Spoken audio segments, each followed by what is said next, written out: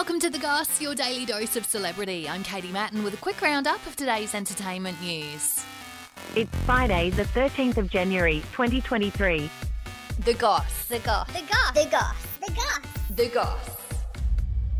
It's said Prince Harry won't be welcomed at the coronation of King Charles because senior family figures are worried they'll end up making public anything that's said. There's a lot to work through there. Harry released a book this week which was slammed with him accused of constantly blaming others, taking no accountability, and that Princess Diana would be appalled by his outbursts. They preached about the environment, but then we found out they were using private jets all the time. They preached about poverty on the day that Meghan was having a $500,000 baby shower in New York, and so on and so on.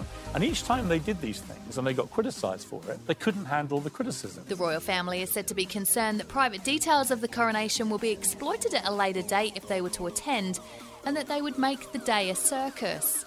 Harry hasn't spoken to his family for a long time, with advisors saying phone calls and emails to his dad King Charles and brother Prince William could have been recorded and used for Harry and Meghan's Netflix show. I'm just trying to decide if I'm comfortable even talking about that. It's been revealed that 78% of people in the UK want the couple to stay away from the event.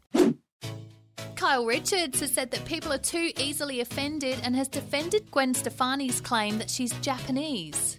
Gwen spoke out in an interview saying she's of Asian descent, which was slammed by people saying it's cultural appropriation. She went on to say she's part Orange County, part Japanese and part English. Kyle, who stars on The Real Housewives of Beverly Hills, commented saying everyone can't wait to be offended by something. And the Chainsmokers have admitted to having threesomes with fans whilst on tour.